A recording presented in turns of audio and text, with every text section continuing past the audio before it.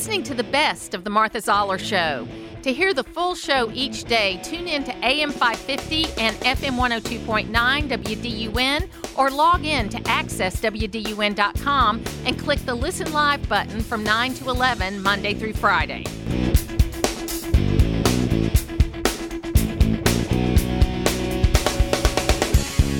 Any changes of protocol, how we move forward, that's something for them to deal with as they handle the security, certainly of this campus and of the White House more broadly. Look, we believe that, the Secret Service did a thorough investigation. It is the Martha Zoller Show. Yeah, it was like a drug drop-off. You know, you go into the White House, you put your baggie in the cubby, you get the key, you pass the key to someone else.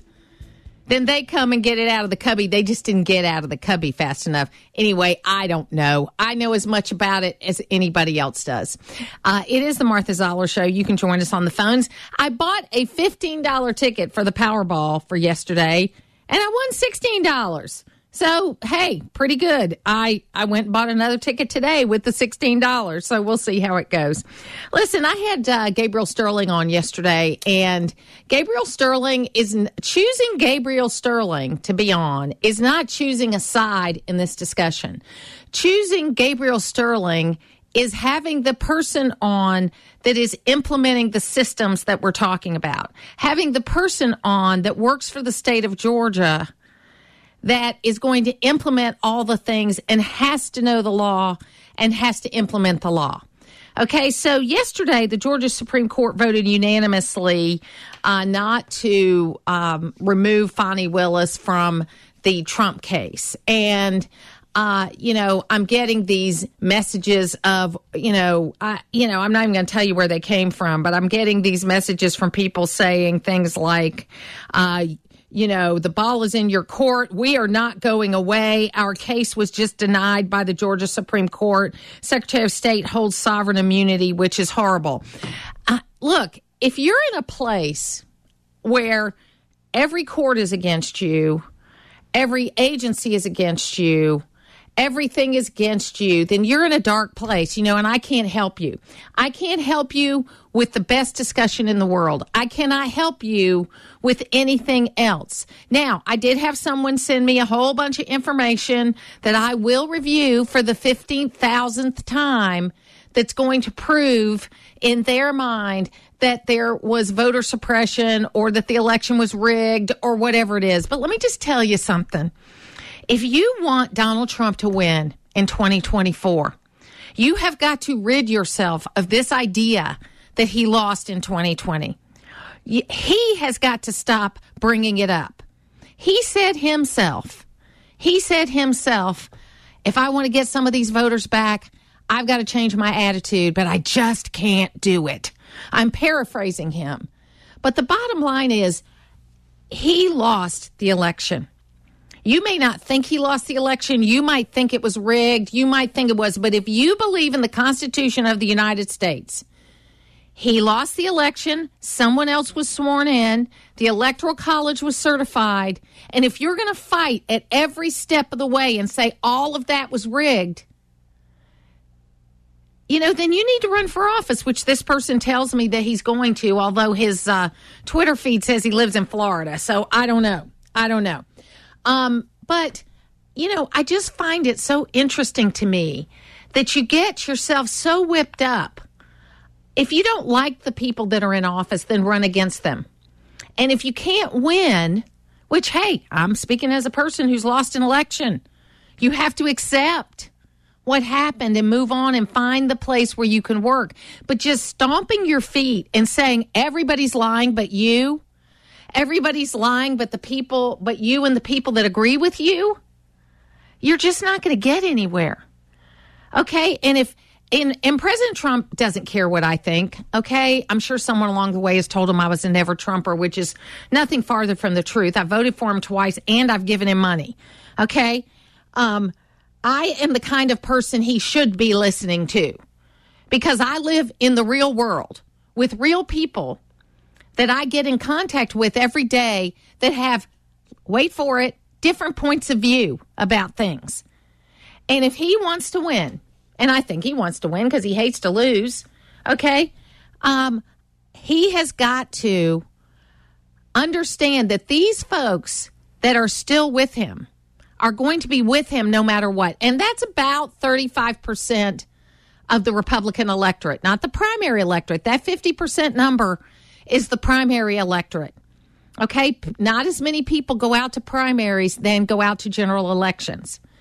Okay? So about 50% of the primary voters are with Trump. And that's all he needs to get nominated. And I fully expect he may get nominated. But again, a lot of time is going to pass. But of the general electorate, which is who's going to vote in the general election, he's got about 35%. You can't win with 35% unless there's a strong third-party contention, which there could be with this no labels thing. But if he wants to get to a level where he can win enough electoral votes, popular vote does not win elections in America. It is the Electoral College. Then he has got to understand that these folks that are with him are going to be with him no matter what. And you don't want to hear this, but he doesn't really have to kowtow to you right now because he's got you no matter what. You're going to vote for him no matter what. Something big has got to happen for you not to vote for him. The way he wins is to get people that aren't planning to vote for him to vote for him. This is just basic math, folks. This has nothing to do with the Constitution. This has nothing to do with anything else. This is basic math. And you know what? This person who I've been exchanging text messages with today, he's saying that I hide and deny. I'm not a journalist. I'm just spreading misinformation. He was all doing this before 8 o'clock in the morning this morning. Okay. Then she says, and then he says, then have Marilyn Marks on your show. Fine. She wants to be on my show. She can send me a pitch like 5,000 other people a week do. Okay. I'm open to anybody. All right. But I'm not a journalist. I have journalistic training, and I try to apply journalistic values to the data that I put out there. But I'm a radio talk show host. And if you think harassing me in the morning, which is really what this is harassment. After I've asked someone to say, because look, I've said for many years, my cell phone number's been out there for 30 years. And really, with the exception of this instance, I never get people to give me a hard time over text message. They always go through the proper channels and they email me or they email Logan or whatever it is. And I have no problem with that. But after I've already told this gentleman to go through my email, do this, here's my email, I'll be happy to do anything, he stopped texting about, about 10 after 8. So I'll give him credit for that. Okay? But, threatening me or the kinds of things that are put on Twitter, because Twitter's not real, okay? Threads isn't real. Facebook isn't real. None of that stuff is real. If it was real, there would be different people in office, okay, than there are. Most voters don't follow this every day. Most voters are not getting on text messages before 8 o'clock in the morning and threatening people who they don't agree with. Now, I can take it. I've been disagreed with for a very long time. Okay, but I got to tell you, I had many more people thank me for the interview with Gabriel Sterling yesterday because they were able to ask their questions than the people that have criticized me about it. Now, I don't really care if people criticize me. I'll be honest with you. But I'm pointing out that there is this bullying attitude that is going on out there. And this happens to be someone that I think is on the right, but the left does it too. Okay? Misha Maynard's dealing with it right now too, where people are calling her horrible names over text message and over social media because they don't have the guts to call somebody up on the phone. I'm here for 2 hours a day where you can call me up on the phone anytime you want to. I am in the office. Most people have my cell phone number, and I don't mind if you call me up. Just don't harass me. Let's have a conversation, okay? Because I don't agree that the election was stolen. I have looked at the data. I have examined the data. And I had a benefit that a lot of people didn't have in 2020, because I was completely unplugged for about 6 weeks because I was very ill. That wasn't fun. But what it allowed to happen was to me to do my research without a lot of noise and come to my own conclusions. And because I've come to a different conclusion than you have, doesn't make you good and me bad, or me good and you bad. You are the one trying to paint it into this situation of somehow, if you disagree with me, you are trying to destroy the republic. That's just ridiculous. We need to get back to having conversations. And you know what? Don't start texting people before 8 o'clock in the morning. Okay, have a little boundaries around your life. You know, if you took a little time off, put your phone down, maybe don't let this stuff eat at you day and night. You might be a happier person. It's where North Georgia comes to talk. It's the Martha Zoller Show on AM 550 and FM 102.9 WDUN. Nick Ayers, I have known longer than I'd like to admit. He's still young, but I'm not. How are you, Nick?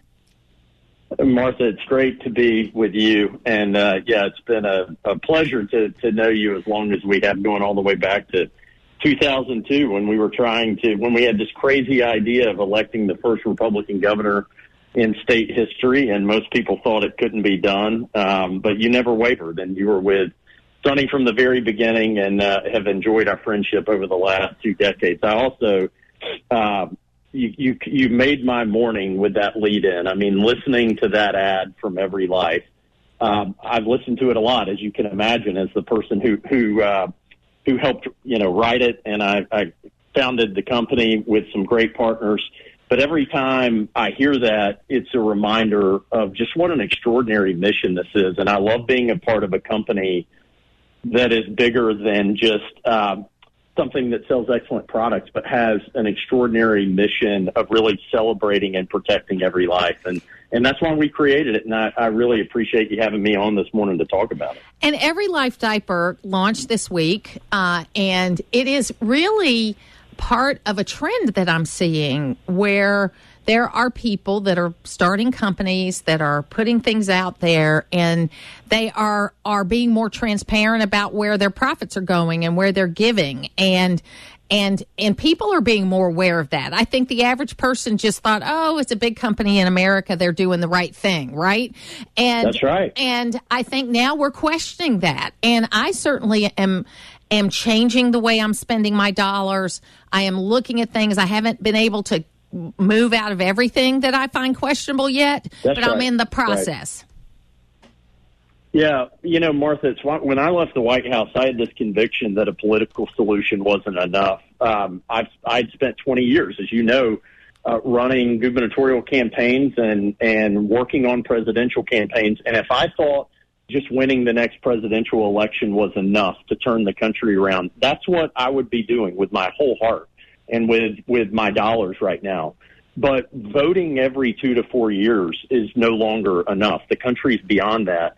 And I really think what people with mine and your values and convictions have to have, the way we have to reorient our mind, and millions of Americans are already doing so, is thinking about it as every day we are voting, who we swipe our credit card with, who we pay cash to, those companies stand for something. And either they stand with us and with the values that created the greatest country the world's ever known, or they don't stand with us. And we've seen companies like Anheuser-Busch and Disney and Target do things that are unconscionable, that a major company in this country would have never considered doing 10 or 20 years ago. It's pushing some of the radical agendas that they're pushing. And so my conviction was, we're beyond a political solution.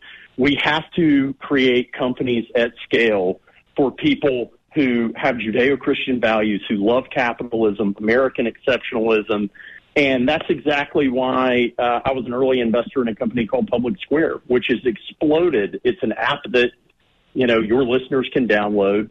It's exploded in the last year to over 1.1 million users and members of this community. It has over 55,000 businesses that affirm 5 values when they sign up, that are all values that are aligned with our Constitution and our Declaration of Independence and our Judeo-Christian values.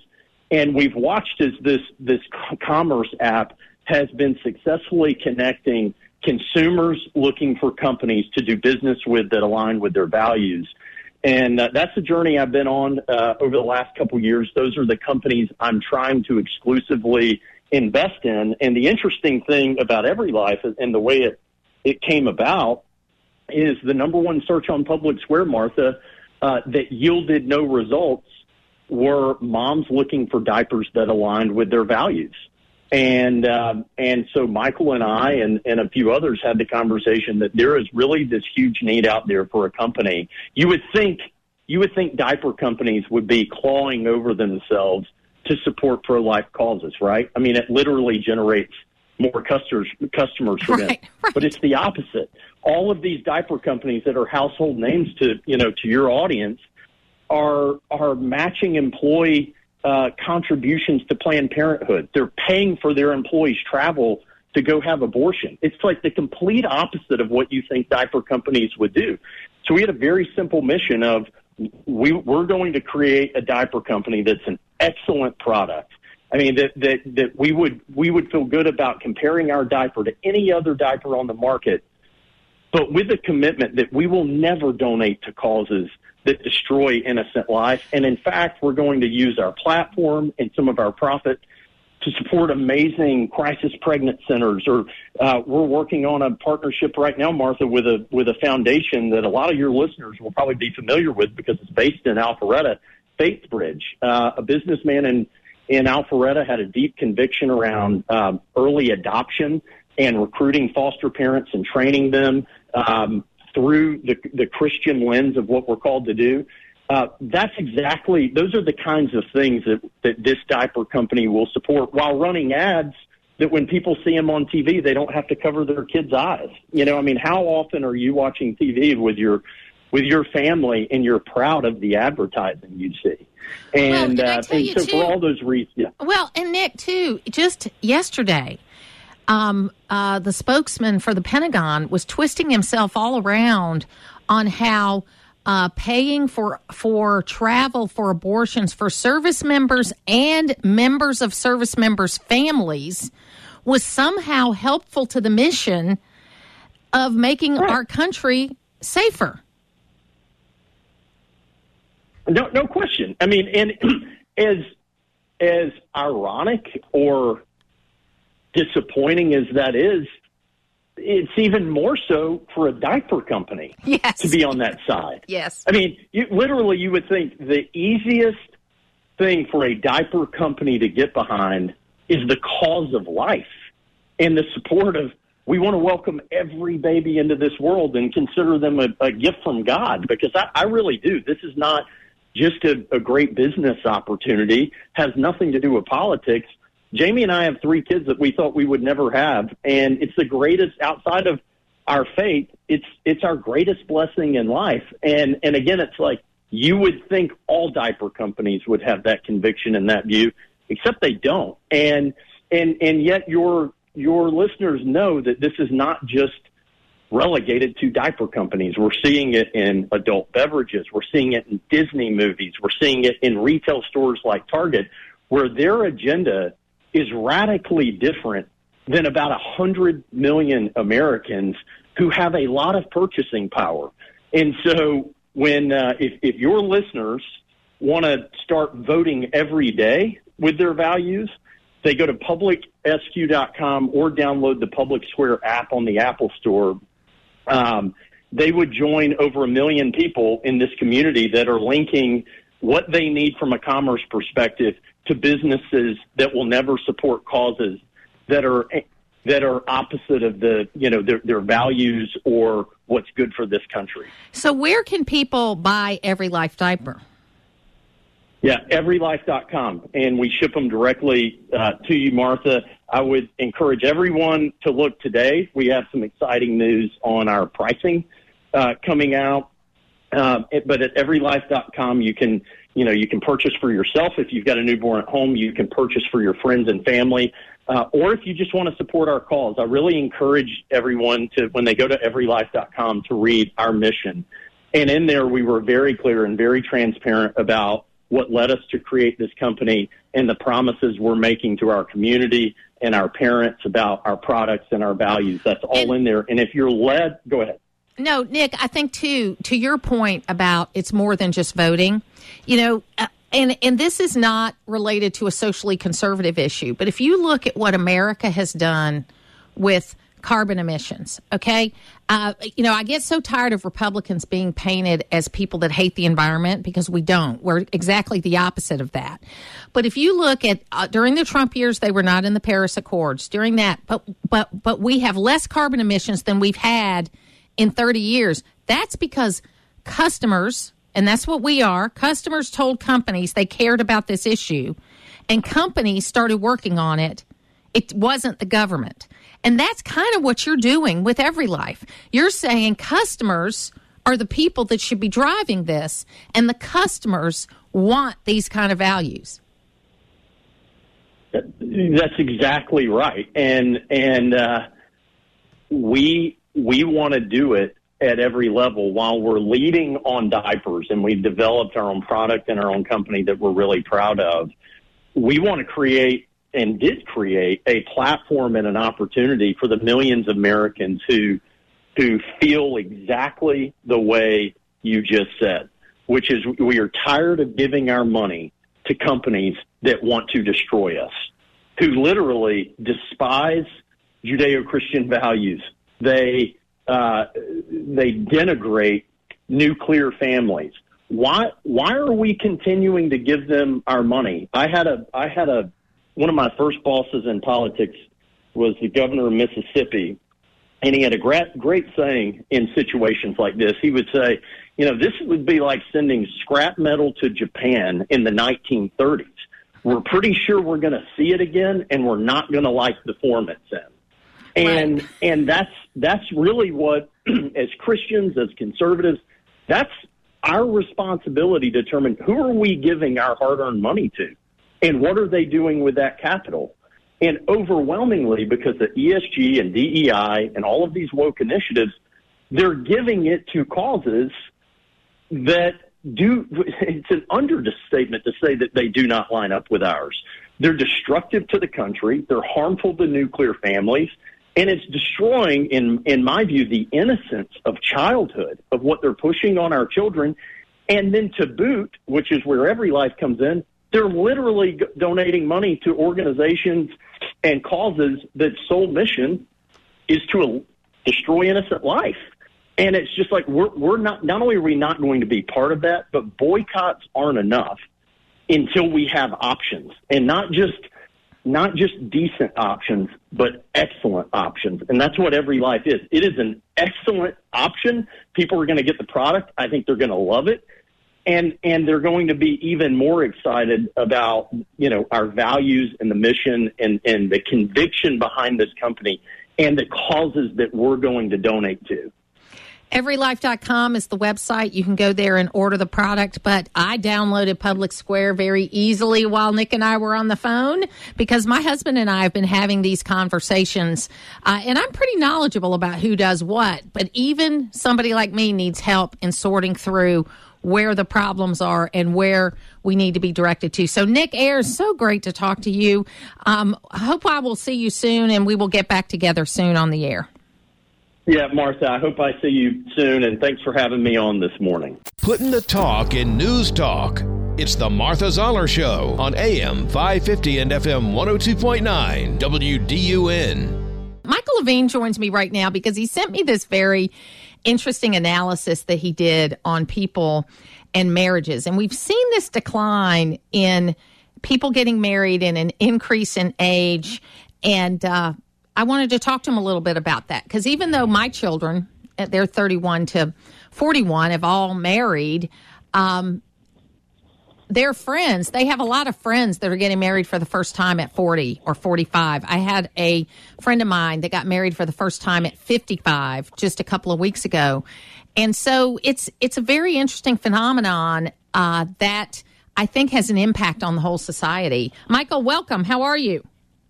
Oh, I'm fine, and thank you for sharing your valuable audience with me, Martha. It's always a pleasure to speak with you. So you analyzed some Census Bureau data and found out some really interesting things.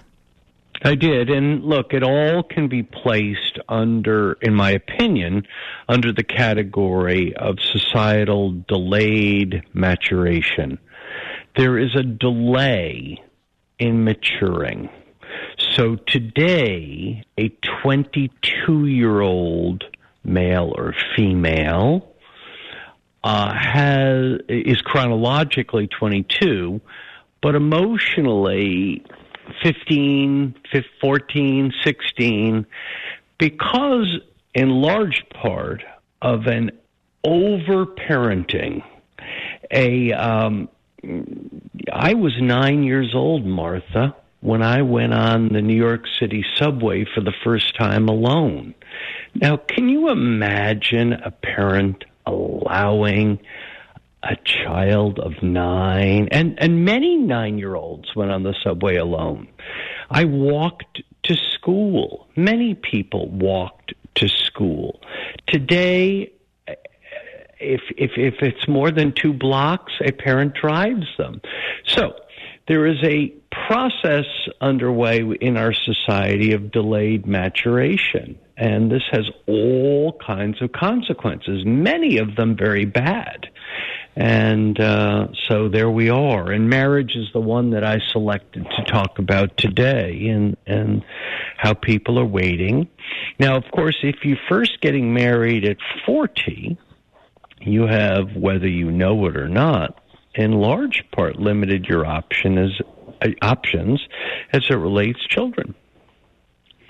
Yeah, I mean, you can't have as many children. I have a friend of mine that got married at about 40, 39 or 40, and he married two professionals. They got married for the first time. She had actually, this is one of those 21st century things. She had harvested her eggs several years ago when she didn't get married in her 30s, and they've had 2 children. But they're going to be, they were 42, and now he's 45 for the second one.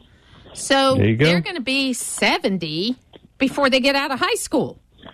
That is accurate. And it apparently did not fully occur to them in their early 20s, early 30s. So there we are. It is a part, I believe, it's interconnected, umbilically tied to a general delaying of maturation. Yep. And this has consequences for a society. Well, Many of them not good. I'm sure you were similar in that, kind of in my home, if you weren't in college, you were out living on your own at 18. Absolutely. If you had finished high school and you weren't in college, you were expected to find your own place to live. Of course, and I wish I could describe to you, I'm not as articulate as I'd like, I wish I could describe to you the look on my parents' face if I had ever said to them at age 22, Mom, Dad, I'm kind of thinking that maybe I'm going to come live home for a while. I mean, they would have looked at me in the 60s, in the early 70s, that would have been regarded as bizarre. And yet today, we see 26, 27-year-olds, routinely living at home with their parents, having their laundry done for them, having their meals made for them. Many 26-year-olds have their phones paid for by their parents. And so in human development, necessity plays a role, doesn't it? You don't always like to do certain things, but when you're forced by necessity to do them, you often have no choice but to step up. And that is, in some part, what I think is missing today, and an explanation for a lot of other issues, societal issues that have tangential relationships to this delaying of maturation. And there's also a combination of things. There are parents that feel guilty either because they got divorced, and so they feel like they have to nurture their children in a different way. That's right. There's parents that feel guilty because they worked all the time, and maybe they feel guilty that their child is not ready to launch, like they like to say. And there is a lot of guilt in the world, and it all is fed by this thing we hold in our hands, this phone that we hold in our hands that has all the perfect lives of everybody else that we see all day, every day. And then we think we've got to figure out a way to manufacture that for ourselves. In the old days, you would do that. Very well stated. Well, if in the old days you would do that in real world, and you would do that with work. You would look at that and you would say, okay, I need to work harder to get there. Now it's like, okay, let's protect you more so that you can get there. That is right. If you had ever walked into my father's office on a weekday and said to him, Mr. Levine, your son is going to be practicing baseball today at about 3:30 after school. Would you like to leave work a little bit early and come and watch him practice? He would have looked at you like you were out of a mental asylum. Leave work early? For what? And yet, today, if you go at 3:30 in the afternoon to baseball practice, every single father will be on the sideline with their cell phone watching. It's become part of the culture, and I think it explains a lot. Some of our problems, I don't know. It's a curious thing. But this marriage is marrying later, much later, or not marrying at all. I think the statistic I had is 6% are not marrying at all. More people living single lives. I think 30% of all Americans today live in a home with no one else.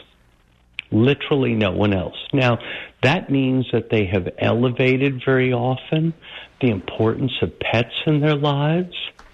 They routinely refer to their pets as their children. These are some things that need some rather concentrated consideration. Yeah, it's funny because I have my goddaughter lives in New York and has been very successful up there. She's going to turn 30 this year, and she is dating someone very seriously. And interestingly enough, like I'm old school, okay, but her next step is that they move in together. Not, and what I think is interesting is that you have adults that will buy homes together.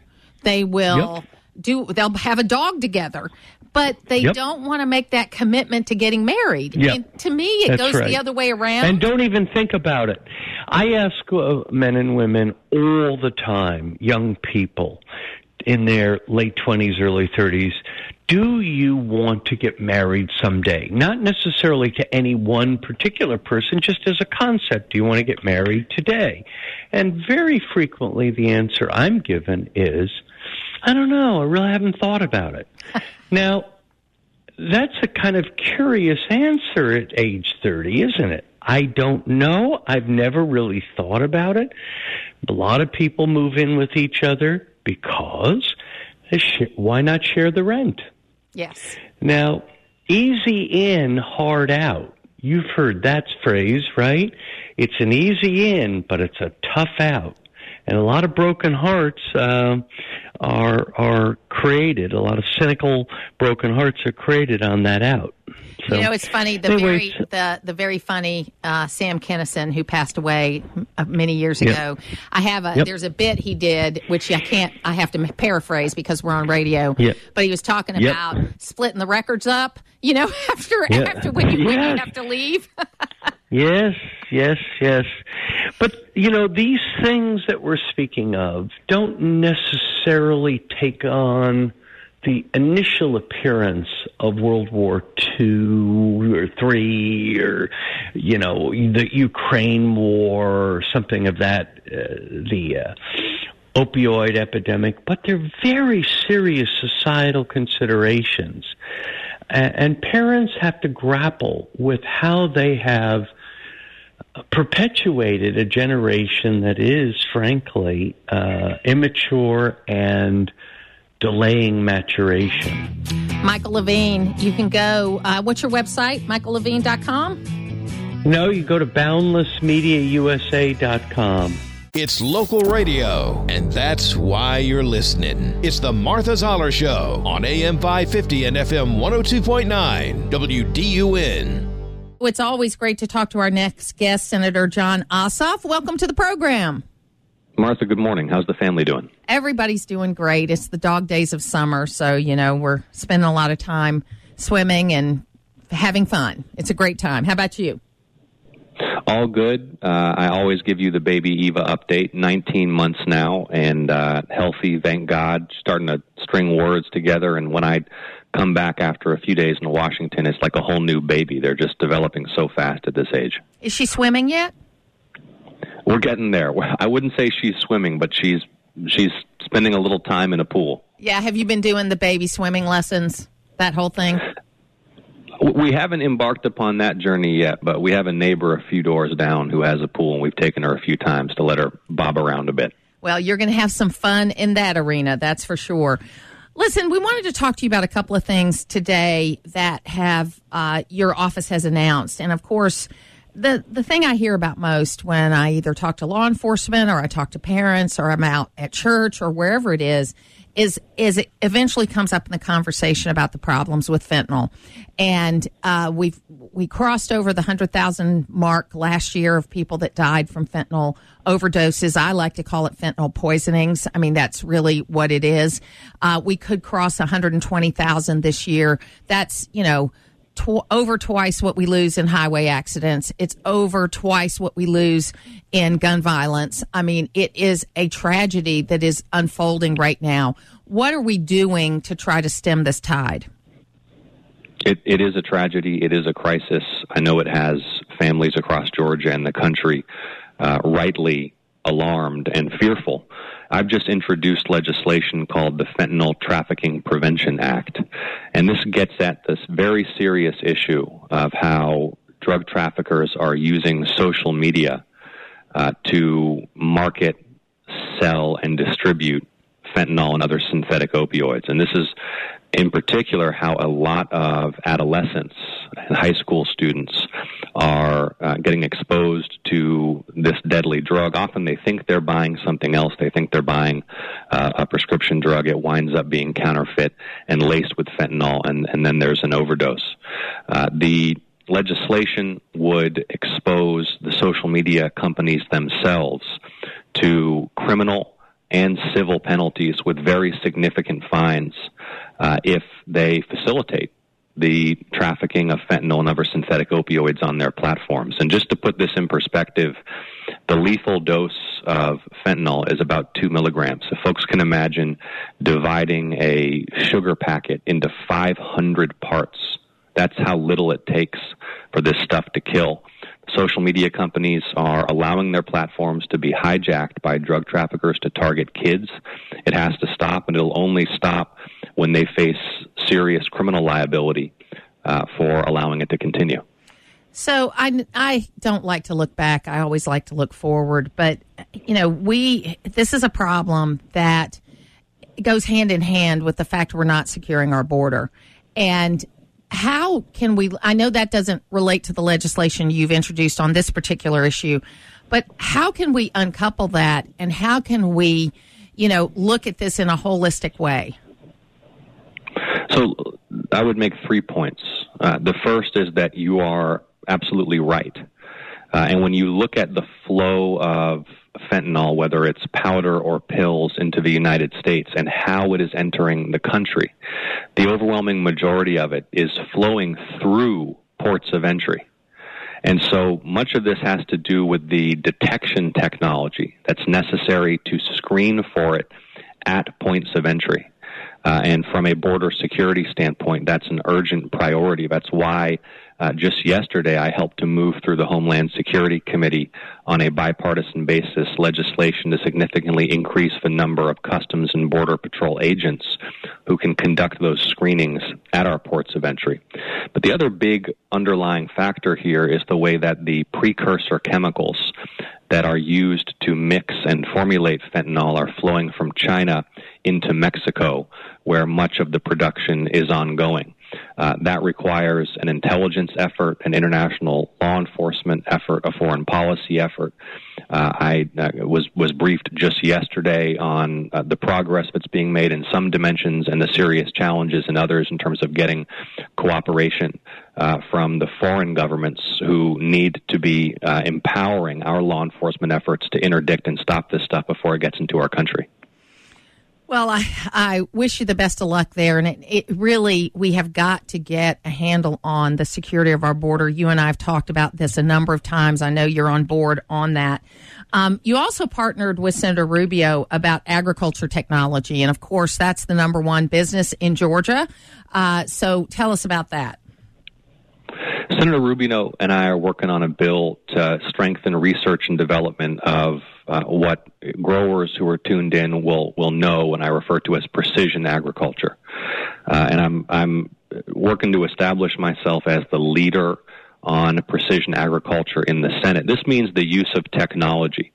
Sensors that can detect, for example, moisture levels in soil, overhead sensors that can detect where there may be disease or pest infestation, software that allows the optimal application of chemicals and water to reduce costs, as well as technology that allows growers to automate more processes on their farms, all aimed at doing three things. First of all, reducing input costs for growers, which reduces the price of food for consumers in America and puts Georgia's agricultural industry on a sounder financial footing, reducing the cost of the water and chemicals that they have to apply because they have better data about where and how to do it.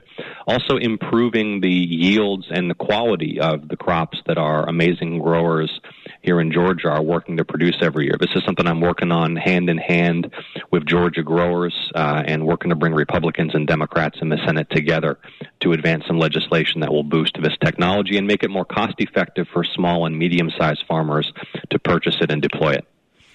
You're on the Judiciary Committee, Banking, Homeland Security, and for me, when I observe committee hearings, to me it looks like alternate universes where the goal often does not seem to be to get to the bottom of anything. The goal seems to be to make political points, whichever side you're on. And it doesn't matter which hearing I watch, but there's a lot of it in the Judiciary Committee, with all due respect, where there just seems to be this alternate universe. Does it feel that way to you also? Because you're fairly new to this process. Or do you think I'm totally wrong about this? You're totally right about this. And sometimes it feels like watching an accident in slow motion. And sometimes it can be tough to tell whether folks are acting in good faith and earnestly misunderstand each other, or are just willfully showboating and engaging in theater, as politicians often are. But my approach to the job is to try to steer clear of the bickering for show, which maybe appeals to the most active and loudest voices on the extreme on either side, but I think really alienates and disgusts the overwhelming majority of Americans who are somewhere in the middle and increasingly identify as politically independent. You know, one more question, because I know we have limited time here, but I wrote a column a couple of months ago about what to do to fix the Senate, and one of the things was that I think the caucus within the Senate has too much strength, and that there's too many times that it appears that there's pressure put on the caucus members to go a certain way. And and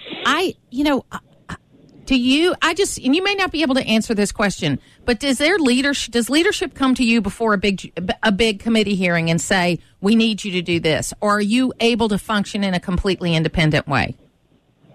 I always act independently in the best interest of the state, but I'm not sure that's the rule. That's what I think I was elected to do. And frankly, I think the fact that I represent a politically competitive state, and I have to, at all times, be thinking about the diversity of views among my constituents, empowers me to take that stand. But I think that as much as anything, it's not so much about pressure as it is about groupthink. And you mentioned the caucus system, and when both parties retreat to their private lunches every week and repeat their own talking points to each other, and don't spend any time talking to their colleagues in the other party, these sort of alternate views of the world that are irreconcilable emerge, and then it becomes more difficult to get things done. I think that Republicans and Democrats in Congress need to spend more time talking to each other to identify places where there is common ground and common interest. If we do not elevate the national interest over party interests in American politics, we're on the road to disaster. Polarization, division, political hatred are tearing this country apart. And when you look at the things that we need to accomplish together, whether it's upgrading our infrastructure or strengthening our national security or taking on the fentanyl crisis, these are things that should be uniting us rather than dividing us. Amen to that. Well, next spring, I'm bringing a group of listeners up to D.C., and we'll be working with your office about bringing them in to meet you, and hopefully we'll be able to make that happen. But we're going to keep fighting here, Senator Ossoff, for trying to get the message out and to communicate with everybody, and that's what we do here every day. We appreciate you being with us today. I appreciate the opportunity. Best wishes to you and the family. To hear the full versions of last week's Martha Zoller shows, go to the podcast page at accesswdun.com, and you can follow me on social media at Martha Zoller.